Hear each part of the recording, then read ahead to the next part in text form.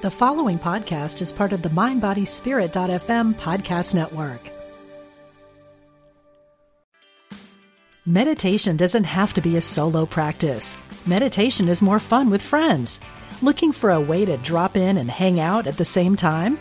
Join us online at Omega Institute for a meditation party with self-proclaimed meditation nerds Dan Harris, host of the 10% Happier podcast, Sebene Selassie, and Jeff Warren.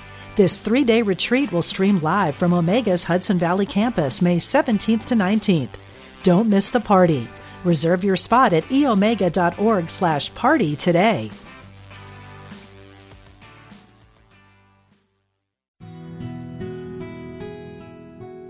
Discover the power within.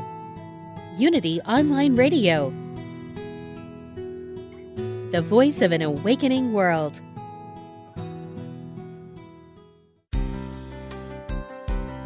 Welcome to Spirit of Recovery, offering support for your spiritual growth and addiction recovery. Here's Reverend Lonnie Vanderslice and Reverend Dan Beckett.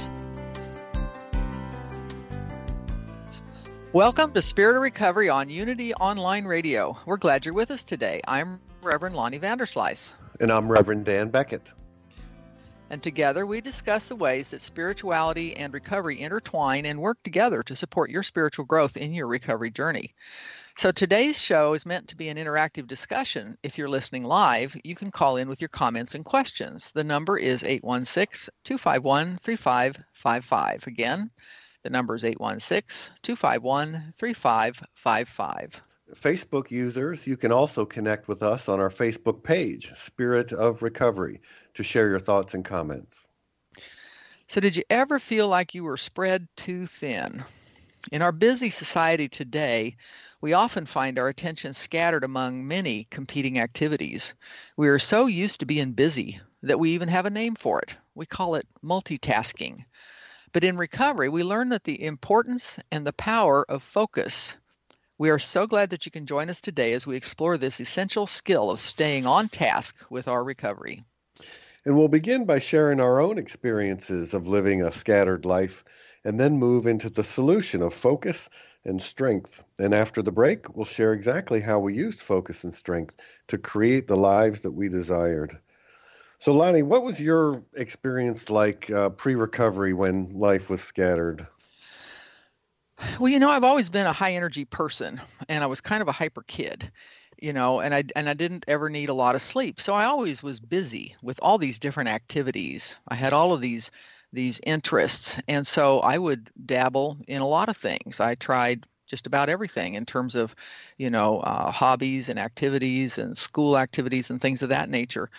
That changed after a while, after I got into the addictive part. I couldn't finish things. It was really became frustrating for me. I remember always feeling like I was playing catch up somehow. I distinctly remember feeling that the world moved too fast for me. That somehow something was wrong with me. I didn't know what. That I needed, if I could magically create an extra day of the week, I needed that day just to do absolutely nothing to almost recover from the rest of the days during the week. But that's not how it was. But just that feeling of just always being behind. And it's not as if someone else is, putting tasks on my list or anything. It was all me. When I look back, I think of things like, my mom had 4 kids under the age of 5. And so we were grouped very closely, and there were always activities going on, and they had to be activities that would engage everybody, all 5 of us. I'm thinking about being snowed in on the farm, for example, 2 or 3 days with a bunch of kids and nothing to do. And, and we explored music, and we explored crafts, a whole variety of crafts. And I was into woodworking, and it was always, switch from one thing to the next.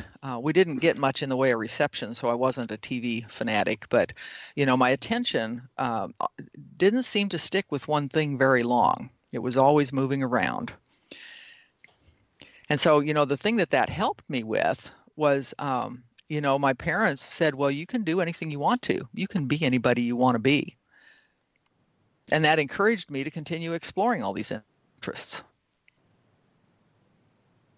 Thinking back, I know I was keeping it together pretty well up until the very end, and I'm what we'd call a high bottom drunk. I didn't lose my marriage, kids, house, and all of that yet. I'm sure I would have eventually gotten there. My first sponsor told me my toes were on the edge of the cliff. That helped me understand exactly where I was. I'm glad I got out when I did. But even though I was keeping it together, there were lots of things that were going undone. This scattered feeling, this sort of lack of focus or the scattered energy. For me, it showed up in things like, house repairs and maintenance didn't get done. We had a deck in the back that had a railing with balusters, and really that thing needed to be painted maybe every 4 years, and we let it go forever and ever. I learned all this because we recently sold that house, and I got to do all of the things that didn't get done. So it was a kind of a time of making amends to the house, and that's how I thought of it. But during that time, pre-recovery, when we were in that house, part of a scattered life for me meant that, even though it looked pretty good, and all the big pieces were getting taken care of, mortgage getting paid, lights getting paid, and all that, there was still stuff that was falling between the cracks. For me, it looks like overcommitment, and it can still be a challenge. But I was in a place where I think I was bored or something, or I was looking for more is what I was looking for. And I had a full-time daytime job, and then I took an evening part-time job. And then, I continued to do some part-time school, that I didn't finish. And I wasn't devoted 100% to anything. I was obsessed with different pieces of it, but I would get 80% done, and then I'm out of there. I'm done. Yeah, I've had those experiences of the kind of unfinished projects, or many times I had felt like I came upon the activity or the idea that was going to be it for the rest of my life. I had finally found it, and this is going to be great. It might have been an interest in aviation came up for a while. I dug into that for a few years, but that experience of feeling like, okay, now this is it, is part of, I think, what kept my life scattered, sort of like what you're describing. You'd go down a path, and with the best of intentions. I mean, I was truly into it when I was doing it, but at some point, I might lose focus on it. That was always the way it played out for me.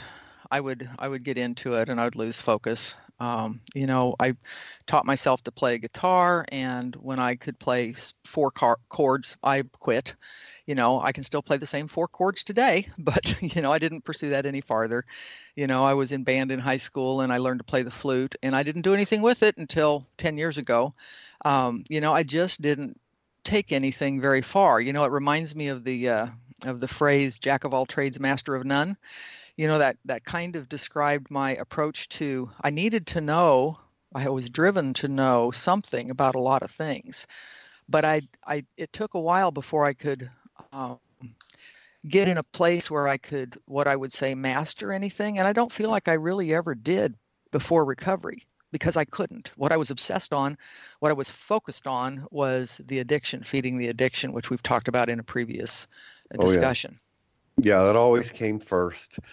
And because it always came first, by definition, everything else came second or later, like my home projects or any of the many other things that I got into briefly. I know that my life had that frantic kind of energy because I carried a goal forever. It felt like my life goal was to get to where there was nothing on my calendar. I never could quite get to where there was nothing on my calendar. Same with my to-do list. That's not the case anymore, but for many, many years, for a long time, and this is related to what I was just sharing about feeling like the world's moving too fast. I did not have the internal emotional structures to deal with all that was coming at me in the world on a day-to-day basis. And what that felt like is that the world moves too fast for me. And so I had, sort of my dream situation was where everything slowed down, where stuff wasn't getting constantly put on my list and stuff wasn't constantly finding its way onto my calendar. The world was just going too fast for me. And the more and more I added to my calendar, the more things that I took on, the more times I couldn't say no to family, to friends, to job, other obligations, committee work, variety of things, the more my stress increased. And of course, the more my stress increased, the more I wanted relief from that. And the only way at that point that I was handling stress was by, either pills or alcohol. So that only contributed to increasing the stress. I remember waking up I'd go to bed late. I was leading an organization at that time, and I'd committed to do the monthly meeting. I went to bed at midnight. I got up at 3 a.m. because I had forgotten to put the agenda together, and I was always doing things at the last minute. And while they were passable, I'm sure they weren't my best work. It was examples like that. I had insomnia anyway from the alcohol. It does not help you sleep more than 2 hours. And then it creates all kinds of other situations. And so I was awake a lot. So I found myself overworking trying to play catch up, like you were mentioning earlier, trying to get caught up with everything I had committed to do. Yeah, that dynamic of increased stress, and so we have our go-to solution for stress, which, as we say, works till it doesn't. And ironically, while it certainly felt like it relieved stress, it created more stress in a different way. And slowly over time, it came to a head for me. I know one way that I know how much stress I was under, and again, that's sort of like a fish in water, right? When you're right in the middle of it, you don't necessarily recognize it. I didn't. Is that my family would go on vacation each summer for 2 weeks, and it took me 5 days to come down and to relax. And I only knew that when I actually was down and relaxed on the 5th day, the striking difference between how that felt and how my usual life felt. I remember being surprised and somewhat concerned to find out that it took me 5 entire days at the beach with nothing that I needed to do in order to relax. That's not a good sign. And so being wound tight like that, unlike I was, and all the stress, the self-imposed stress, the delays because of the hangovers and what have you, that just, it created physical problems for me as well. I was like 22, 23 years old, and I had stomach problems. I was being treated for an ulcer, and I had high blood pressure. And, there were all these internal things going on as well. It was not good for my health. And so it seemed to, it contributed to the unmanageability that got me into the program. I remember early in my life, I'm thinking 20s, I think, that it was not uncommon at all for me to just wake up angry. And I didn't know what was going on. I just knew that I woke up and I was angry.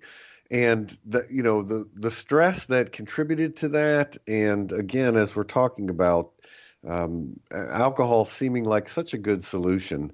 In a short term, yes. I mean, and that's why it seems like such a good solution, because it certainly seems to deliver relief in the short term. But man, it's got a tail on it, that circles back around, and it's not good in the end. But yeah, just sort of not realizing how much scattered energy, stress that I was carrying until something like that would happen. And so, both of us have had various experiences of this challenge of this scattered life. So what's the solution? In Unity, we affirm that we have the ability to focus and to persevere, and that we can succeed in our goals through directed effort. And this ability to endure, to stay the course, and to persevere is one of Unity's 12 powers. Unity co-founder Charles Fillmore identified 12 powers or abilities that we all have. And these are spiritual tools that we can use to grow as we walk our life's path. And so the power that helps us stay on track in our recovery is the power of strength. And that's what we want to talk about today. So what is the power of strength? what does it mean for us to focus our strength in a recovery context? Well, I always go to the website. That might be the Google search that I've typed more than any other Google search is Unity 12 Powers, because on that is all kinds of information, and it describes, as we said, that strength is the ability to endure, to stay the course, and to persevere. So I think of it as that ability we have just to push through, to get it done, to cross the finish line, to muscle through, I guess. What does it mean to you? Well, when I reflect on that, I can see that I have used that, but in a way that was detrimental. I don't know how many times I would say things to myself like, I'm going to do this if it kills me, and that exemplified that power of strength. I'm going to hang on. I'm going to keep trying. I'm not going to quit, and I'm going to make this work. Well, that's what fed my addiction. I'm going to make this work. So now I have to learn how do I use this power of strength, this ability? How do I redirect this in a way that it can be supportive of me instead of supportive of something that's destructive? Right. This is reminding me how, all of these abilities, what we call the 12 powers, and really anything that we can do, can be used well and can be used poorly, or can be used skillfully and can be used unskillfully. We've talked about that with other powers, and I know that as you're describing strength, if strength is being used to, as you said, I'm gonna finish this if it kills me, that might be an unskillful use of strength. And once again, it seems like everything in recovery circles back around at some point or other to the concept of balance. And so, of course, what do we learn when we talk about learning to use focused strength? We learn to use strength in the, what we might call the right proportions. Just like we have that saying, do the next right thing. Well, what is the next right thing? Well, I'm not sure. It varies from person to person and moment to moment. But whatever it is, do that. That's the right thing to do. Same way as to use an appropriate, that's a good word, appropriate amount of focus and strength. And that word focus, I first remember hearing it when I was reprimanded at some point in my childhood with, well, can't you just focus? Something along those lines. And later, when I had this obsession that is part of the addiction problem, I didn't understand that really is two sides of the same coin, that obsession is an undirected, probably unconscious focus. I call it a superpower. This power of obsession is my superpower. I have the power to focus. I have the power to get deeply involved in something to the exclusion of everything else, at which point it becomes obsession. So I think, to your point, balance is back it off a few notches and bring some other things into focus as well. But if I back it off too far, then I'm interested in 500 other things and I don't get anything done. Yeah, I find that my attention is kind of like a flashlight. Some of those flashlights where you can twist the lens and it'll focus it sharper or widen it out. There's kind of an optimal spread for the light. And I was diagnosed earlier in my life with ADD. And what I came to understand about that is, just like you're saying, and I consider it a superpower, it is the ability to laser focus on things, to the exclusion, as you said, of everything else. Now that's quote bad if the everything else needs some attention as well, but it's also extremely powerful, and not everyone can do it. I think can focus their mind as tightly as I can. It sounds like as you can with what we call it obsession when it's an unhealthy use of it. But that helped me to understand that, there's nothing wrong with me. This is the way my mind works. And when I know how it works, then I can better work with it and work and not against it. So I came to see that ability to focus that showed up in me as ADD as a superpower. And that was one of the things that helped me to work through it. I no longer feel that I fit that diagnosis, but certainly 15, 20 years ago I did. So another aspect of this for me is the power of will, or this power, this ability to make choices. When my obsession runs wild, it doesn't matter what the subject of the obsession is, but when this obsession runs wild, it grabs onto something and does not let it go, whether it's finishing the latest book, whether it's, deep into a website, whether it's, a particular activity with somebody. I have not made a conscious choice about that. Conscious and intentional choices change my focus. That's where, for me, the balance comes in, where I can say, do I really want to spend 3 more hours on this? So often, as they say, work expands to fit the time available for it. I don't want one task to fill up all my available time. So I have to be able to make conscious choices around that. And that's something that I had struggled with before because I was running on autopilot. Yeah, I'm remembering we even have idioms in our language about that, about not putting too fine a point on it.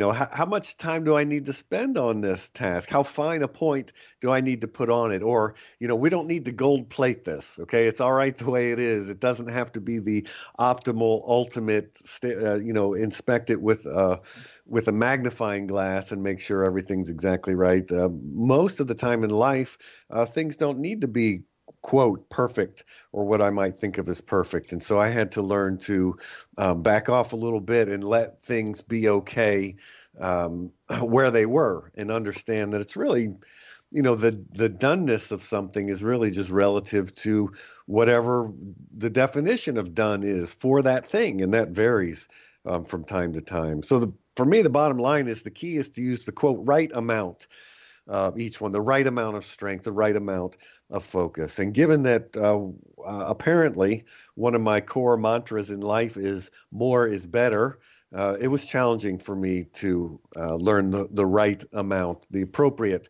it's probably a better word, the appropriate amount for any given situation. And, it's an ongoing, it's a practice, like much of spiritual growth. It's an ongoing practice. Life is far better now than it was, and more is better is not sort of number one on my list anymore, thank God. And so for me, part of this is when I entered into recovery, it was pointed out that I needed to make recovery first. I didn't know how to do that. I had to, find this new way of life. And they told me that only a spiritual way of life would arrest, not cure, this obsession, this obsession and compulsion that I had that we call addiction. And so I had a goal now. I had to be able to refocus to make recovery a priority, but I didn't have a clue how to do that. I knew that if I put my mind to something, I could do that. Back again to the power of strength. I'll do it if it's going to kill me. But I had to have the desire to do that. I had to have the willingness to do that. Yeah, I found that one way that strength can show up on a recovery path is it's that saying, suit up and show up. Just go to the meeting, just do it. That sense of the perseverance that I had a sponsor tell me, go to a meeting every day unless you really, really don't want to go. And in that case, go to 2 meetings that day. So just do it. Use that same power that we might use to get a hold of alcohol, if we were willing to go to that extent to get into the recovery community, then we're probably going to be okay. So some of those, even the out of balance strength, could at least get us started on a recovery path. And I'm grateful for that. It's not as if we've got to get everything right before we can do this recovery thing. That's not true at all. We just have to be ready and willing to do it, and all of the pieces will fall in place over time. And that perfectionism that you spoke of was a stumbling block for me, because I wanted to suit up and show up and be perfect when I walked in the door. I wanted to be better than I felt and better than I was. And I certainly wasn't able to do that. And so being able to pull that back to just one more meeting, just one more phone call, just one more paragraph in the literature, just one more time that I talk about this situation that's eating my lunch. Just being able to pull it back to just one more and letting it unfold. I remember being in a meeting after a series of events in my recovery that had me really down, and one of the old dudes there said to me, he says, when you hit the end of your rope, he said, tie a knot in it and hang on. And just, if I hadn't been at that meeting, I wouldn't have heard that. Yeah, there are many of those sayings that I found they both have the ability to drive me crazy. I want to roll my eyes sometimes when I hear them. But then again, when I realize why those are the sayings that we have, it takes on a whole new meaning. I'm going to talk about that later, I think. But that idea you were just sharing about just one more, I kind of had almost, a similar approach, but an opposite outcome. I always joked that I knew exactly how much I was going to drink and when I was going to quit. I was going to drink one more, and I was going to quit tomorrow. And so that one more just goes so well hand in hand with my more is better way of living, that if just one more was good, I could definitely live with that, because then right after that came one more again. But I can see how you use it kind of as a, I don't know what the word is, something to regulate, I guess, sort of rein in our attention, or our focus is to set a kind of a boundary with ourselves and say that, okay, I'm gonna do until here, and then I'm gonna move on. Which, of course, if I was trying to apply that to alcohol while I was actively drinking, that didn't work at all. But I found in sobriety that it can and does work, and helps me to make better decisions. And for me, it was about willingness. I didn't walk in the door 100% willing to do anything. I walked in 51% willing. And that's where the just one more comes from. But we're going to hold that thought at this point, because it's time for a short break. And when we come back, we'd love to hear from you as we continue our conversation. The phone number is 816-251-3555. Please stay with us.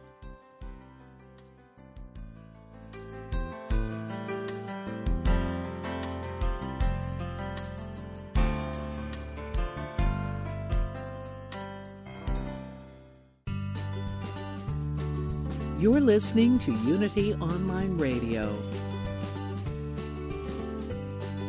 the voice of an awakening world.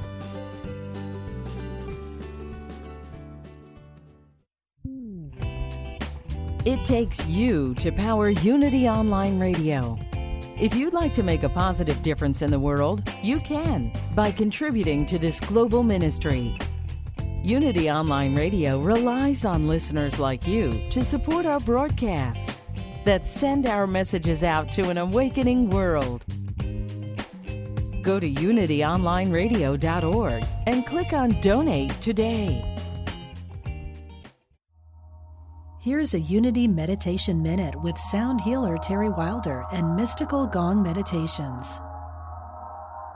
Take some time right now and give yourself this minute of meditation. Breathe in and breathe out. Meditation, because some questions can't be answered by Google. Stop for a minute and give yourself this gift of mindfulness. Breathe in and breathe out. Slow down. Calm down. Don't worry. Don't hurry. Trust the process. To hear more healing gong meditations, visit terrywilder.com. For over 23 years, Liz Dawn and the team at Celebrate Your Life have been presenting life-changing events with some of the world's leading spiritual teachers. Experience a Celebrate Your Life event for yourself in 2019. Tickets are available now for the International Women's Summit, March 7th to 10th in Phoenix, Arizona, featuring some of the most inspirational speakers in the realm of mind, body, and spirit. Do something for yourself this year. Go to celebrateyourlife.com and reserve your space today. Every summer, Unity hosts an international convention, and you're invited. It's not just for ministers or members of Unity churches, but for anyone who could use a week of inspiration and connecting with others interested in spirituality. The Unity People's Convention will be in the Kansas City area the week of June 17th. Register online at unityworldwideministries.org/registration. Sign up today and take advantage of the early bird discount through February. Tune into Everyday Attraction with Ray Zander every Friday at 12 p.m. Central here on Unity Online Radio. Take a deep dive into the teachings of Abraham and discover how to make the law of attraction work for you in your life. Each week, Ray goes into the heart of understanding the power of our emotions and how to become conscious co-creators. Learn how to release resistant thoughts and live life to the fullest. Find out more at everydayattraction.com. Call now with your question or comment. 816-251-3555. That's 816-251-3555.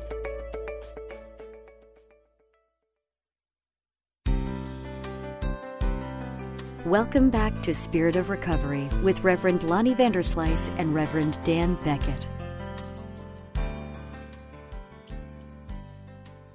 Welcome back to Spirit of Recovery. We're glad you're with us today. And if you're just joining us, my name is Reverend Lonnie Vanderslice, and I'm here with Reverend Dan Beckett.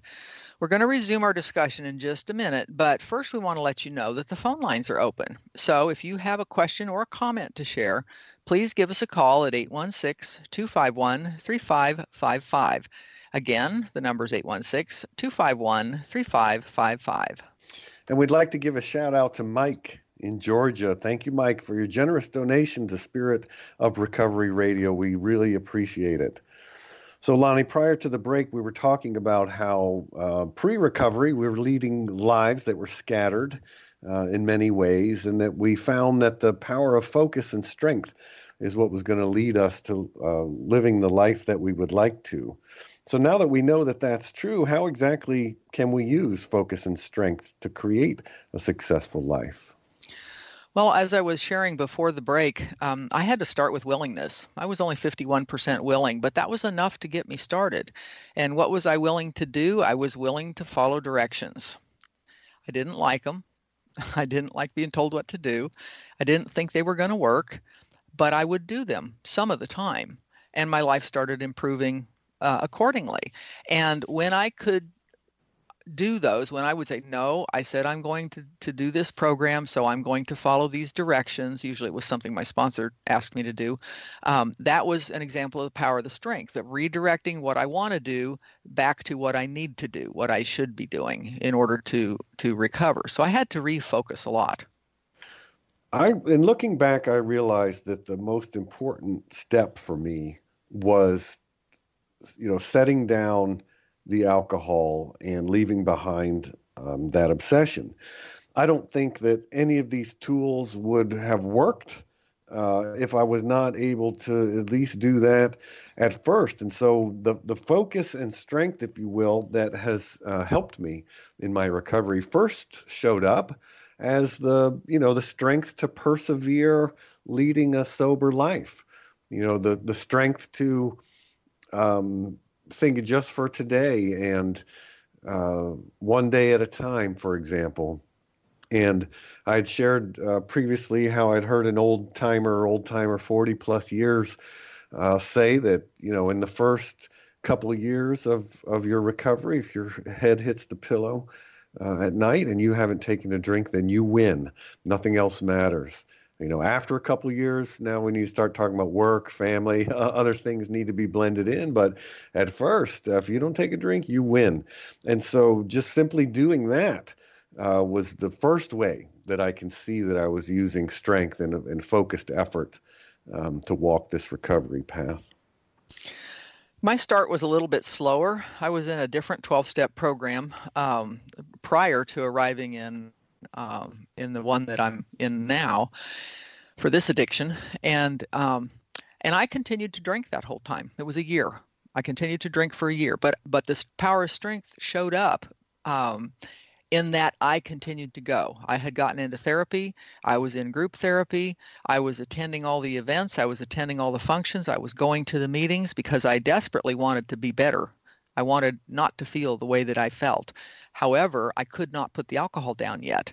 But something got through the fog, and at one point, bingo, I put the alcohol down, and now that power of strength could propel me because I had the habit of continuing to go to meetings and to participate in the recovery activities and the therapy. I had that under my belt. I knew I could do that. Wasn't sure what else I could do, but I could do that. Yeah. Sometimes I think that, we joke about what is the answer to the mystery of life? What is the answer to life's questions? Well, the answer is balance. It always comes back to balance for me. Now, the trick, of course, balance what and how, well, those are the details. But balance, I began to balance life by doing a couple things. One is by slowing down a little bit and by making the recovery community a part of my life. And so just to take the time to show up and sit down and listen and share when guided, when appropriate, and to just let that be a part of my life was super helpful. And that took some, perseverance. The first year I was sober, there was a midday, a noontime meeting near where I worked. And so I would go there every weekday. And that just became a part of my life. And I would walk over there. So it was a good excuse to take a walk. It wasn't far, less than 10 minutes, maybe 5. And just kind of slow down, set aside whatever else was going on, and pause and join the community, be a part of that community, and then go back and do whatever it was I was doing. So that was a way, making a commitment to being in the community helped me early on to learn some balance that I hadn't had before that became really important, and that, focused on recovery, using the strength to persevere and show up every day, no matter what, served me very well. That was a really good experience for me that first year. So I showed up in recovery with much the same mindset that I had previously. Joiner, engaged in everything, on every committee, holding 2 jobs, etc. And I was overwhelmed because now I didn't have anything to take the edge off. And so I was using a calendar, and I would schedule everything else first, and then I'd try to find a place for a meeting. And then I'd try to find a place for my therapy. And then I'd try to find a place for my sponsor. And one day, somebody told me, I think it was my therapist, that said, no, you put me on the schedule first, and you schedule everything else around that. And I was willing to do that, but I didn't have a sense of priority. Or a sense of perspective. What is important? What is not important? What contributes to my recovery? What does not? Because all of these other pieces, what about my job? What about my finances? What about my relationships? What about, my relatives, my family, and on and on and on? All of those things were swirling, and I had no way to sort them out and make sense of them. But in that calendar, that was one clue. The other thing, it was a little pocket calendar that I carried. My sponsor told me this. She said, I want you to write the word no in big letters on a sticky note. And every time somebody asks you to do something, open your calendar, see the note that says no, and say, you know what? I need to think about this. When do you need to know? And that helped me immensely because when I was put on the spot for somebody to ask me, well, hey, you want to do this on such and so night? If there was an empty spot, I'd put it in there. I didn't know how to say no. But so I learned these little tiny incremental ways to delay until I had time to think about it. I had time to process it with somebody. I had time to decide whether it was on my priority list at all. Because several times I had to call people and say, I didn't have any business committing to that. I'm sorry. And I didn't like doing that.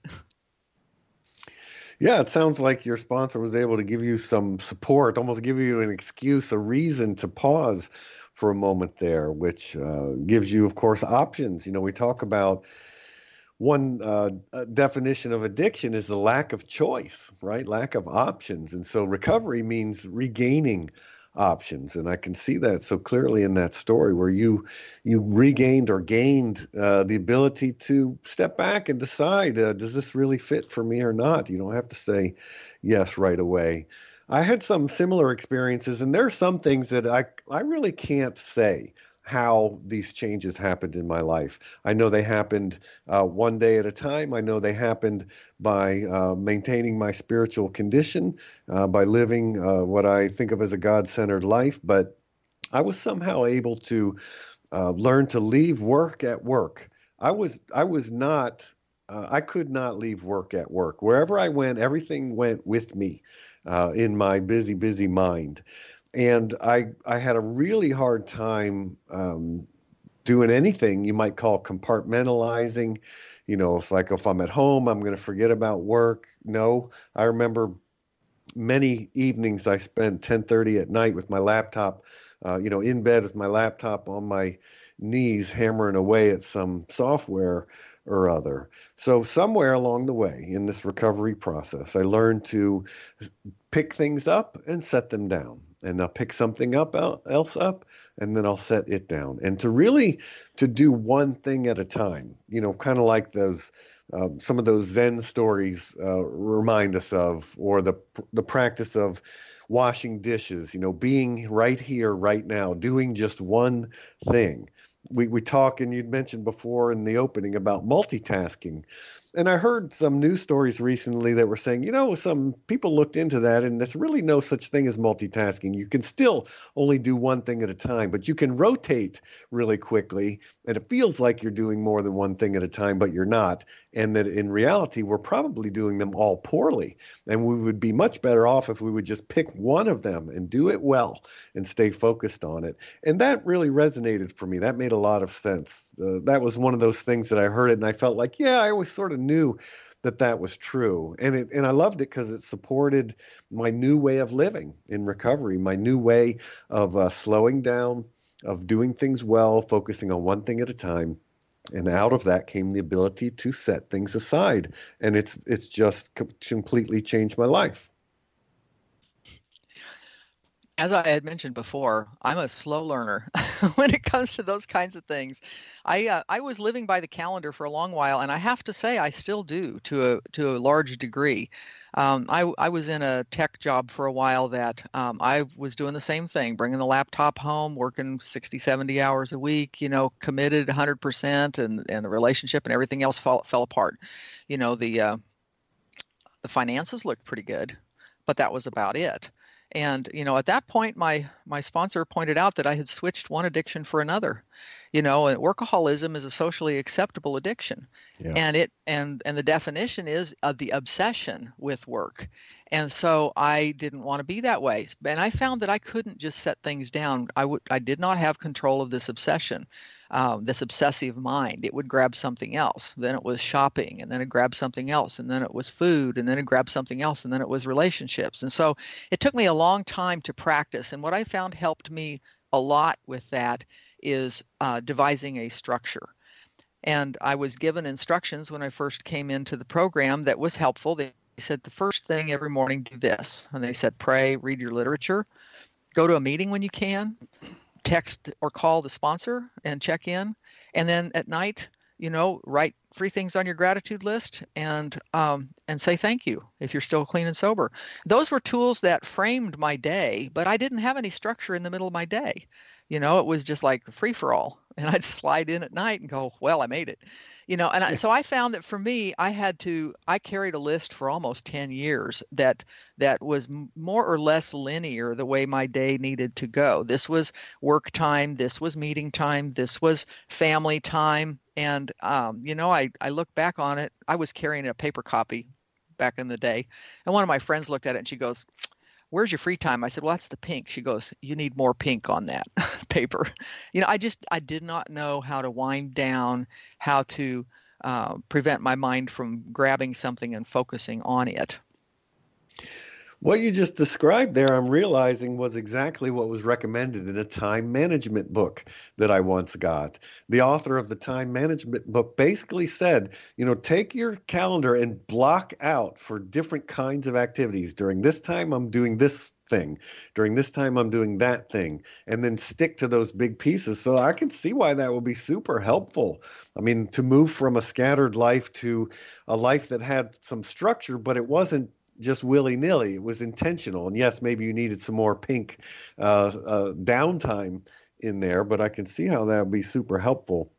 I know, and when I spoke before about learning how to do things like leave work at work, I mean, this has been after years and years in recovery and had gone through seminary and all of that. And another one that's kind of like that I realized more lately is that I have learned to live with far more on my plate than I've ever had before.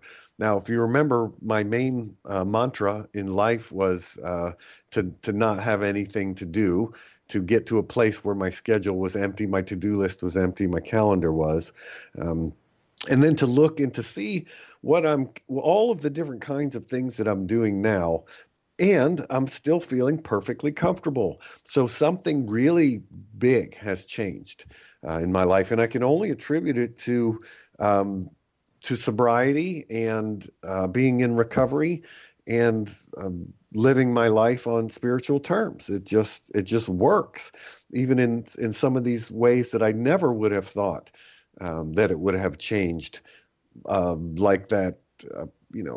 And what do we call it? What's your MO, your modus operandi? What is your whole deal? My whole deal was, I don't want to do it. I want to get to where there's nothing to do.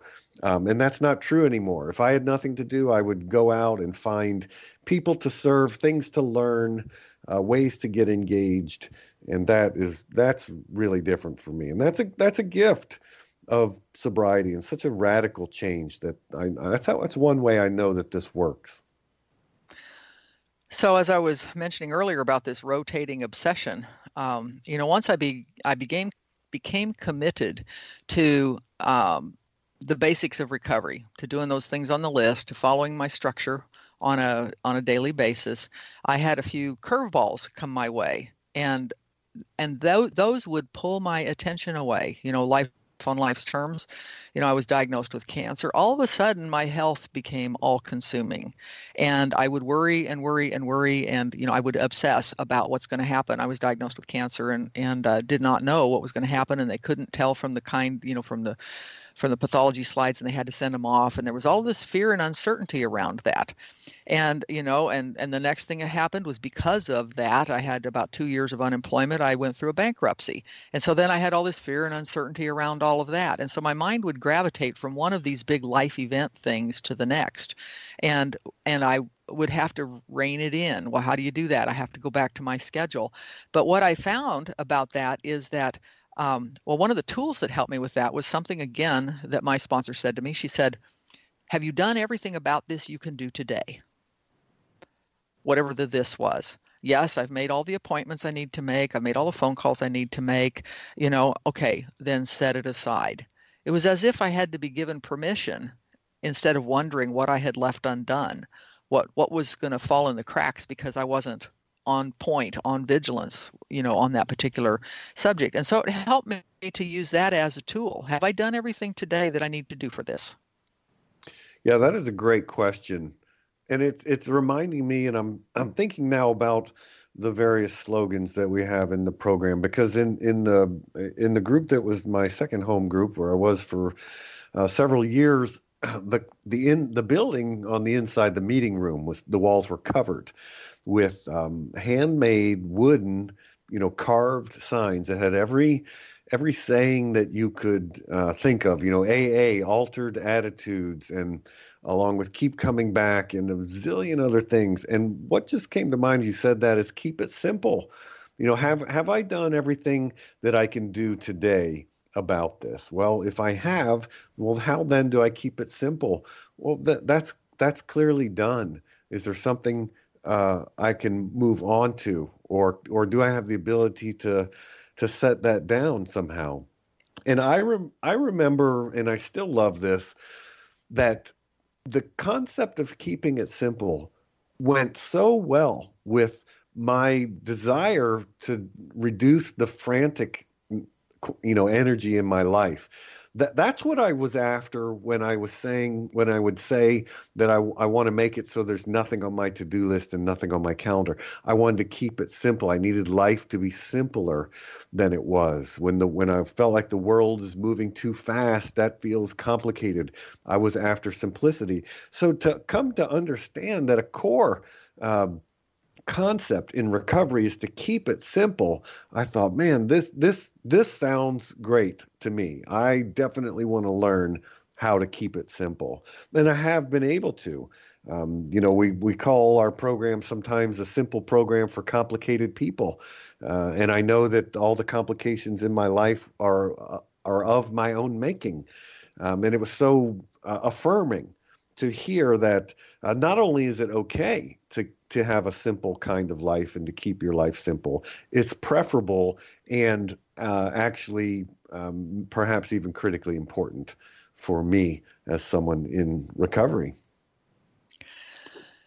And those slogans remind me of another one that says, back to basics. I don't know how many book studies, conferences, and meetings I've been to that's the title, Back to Basics. It's as if we need reminding over and over and over again. Keep it simple, one day at a time, and all of those other slogans that you were referring to. And for me, I found a real boost. This is another tool I used. I found a real boost by attending a conference or a meeting of a gathering, probably 2 or 3 times a year that was regional, so that it wasn't just my same old home group. It had new speakers, it had new blood. I got new ideas, other tools were shared, and going to those kind of things also, they gave me this renewed sense of hope. About the time I got bored, because remember, I'm always looking for more, then I would go to one of these conferences and I go, yeah, that's what I'm after. That's what I want. Yeah, I'm thinking now of my mind began to wander as it does.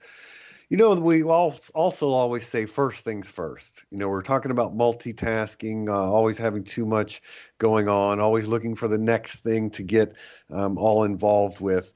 That saying first things first, which I think is sort of one of the core, we had a set of 5 signs.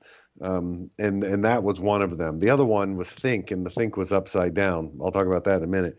But first things first is sort of the anti-multitasking, right? That idea that says I need to do everything right now. I need to get it all done. I need to be able to juggle 3 or 5 different tasks at the same time. What first things first tells me is that it's okay. And this is another slow it down, calm down, slow it down. That's a theme for me. It says that I can slow down and, use my judgment, maybe turn within and check what is the next right thing to do, and to do that thing. Whatever the next right thing is another way of saying first things first. And this is one of Stephen Covey's 7 principles, is it not? So that's, that lends even extra credence to it. Something that has nothing to do with recovery is saying exactly the same thing. First things first, just step back, take a breath, take in, assess what's going on, and realize what is the next right thing to do. And then do that one thing and let it be, keep it simple. Let it be that. Let it be done with that. Be done with that. For a very long time, my next right thing to do was to make a phone call. I was in such a fog when I arrived that I had no idea how to sort things out. I'll say it that way, because everything, as we've talked earlier, seemed to be of equal importance, and everything was urgent. And of course, when everything's urgent, nothing right. gets priority, And so I made this phone call, and it was, for me, it was essential to have a mentor, a guide, a therapist, a sponsor, people that I could trust and lean on, that I could believe, that I could have trust in, that they were going to guide me in a direction that was going to be helpful. And I would make the phone call. And it took me a long time before I got out of make the phone call and I was told, do this, then call me back. Okay. I was willing to do that. And I felt stupid, because a person that had been and done the things that I'd, been and done, I thought ought to be able to figure out your own life without having to ask a stranger, what's the next right thing to do. But it took me a long time to get the priorities sorted out. And the slogans that you talked about helped a lot. So I could always think of a next thing to do, but I didn't always know what the next right thing to do. And that's where instruction about spiritual principles came in. Like we're talking about the power of strength, when I would talk about, well, what's the next right thing to do? Okay, well, are you going over principles? Or are you going over personalities? What is the basis of your decision making here? And for me, the power of strength it's based on the power of choice. What am I choosing to hang on to here? What am I choosing to persevere doing? What am I willing to let go of? Absolutely. And the power of the slogans is the principles underneath them, not the slogans themselves. So let's move into action now, because Unity's fifth principle states it's not enough to know these truths, we must live them. That means we must each take action in order to grow and recover. So here's something you can do right now and carry into this week to move from a scattered life to the life you desire using focus and strength. So think of something in your life where your energy or focus is scattered. Do you have too many unfinished projects? Do you have more commitments on your calendar than you can possibly meet? Or maybe you're always on the go and you're never taking time to rest and relax. What's important now is just to pick one thing, preferably a simple thing, so that we can take it into a quiet time here of prayer and meditation together. We simply relax and take it easy, knowing there's no need to struggle. So, for example, let's use feeling overwhelmed with too many unfinished projects. So we use a statement of power, or what we refer to in Unity as a denial, to deny any power to this idea of living in a scattered way. You could say something like, this feeling of being overwhelmed with too many projects has no power over me. Repeat it a few times in your head, or even say it aloud, but say it with conviction. This feeling of being overwhelmed with too many projects has no power over me. We follow that up immediately with a bold, positive affirmation of a new experience. So you could say, I affirm the focus and strength of God is present in me. I use it now to get each thing done, one step at a time, one day at a time. And then we take a few quiet moments to relax and just take it easy. Again, there's no need to struggle. Just give thanks for your new experience in the world and move on with your day. So that feeling of being overwhelmed with too many projects has no power over me. I affirm the focus and strength of God is present in me. I use it now to get each thing done, one step at a time, one day at a time. So we've come to the end of our time together here today, and we hope you found something that can help you on your recovery path. And so we both bless you on your journey. Thank you to our listeners, and thank you so much to Reverend Dan Beckett for the insights shared in our discussion today. Listeners, again, if you would like, you can connect with us on our Facebook page, Spirit of Recovery, and give us your thoughts and feedback. And we invite you to join us again next Tuesday at 4 p.m. Central. And until then, have a wonder-filled week.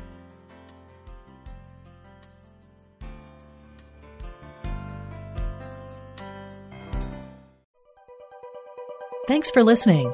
This is Unity Online Radio, the voice of an awakening world.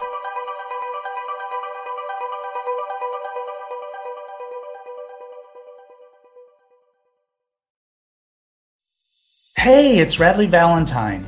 Join me for a brand new way of connecting with your angels on my new podcast, The Angel Tarot Show. Each week, you'll meet your angelic guides and guardians and find new ways to unlock unconditional love, tune into your intuitive abilities, and create the joy-filled life that, well, you've always wanted. Plus, you'll get a useful and timely energetic weather report, bringing you guidance for the coming week. Tap into the healing, hope, and guidance that's all around you on the Angel Tarot Show, exclusively on mindbodyspirit.fm.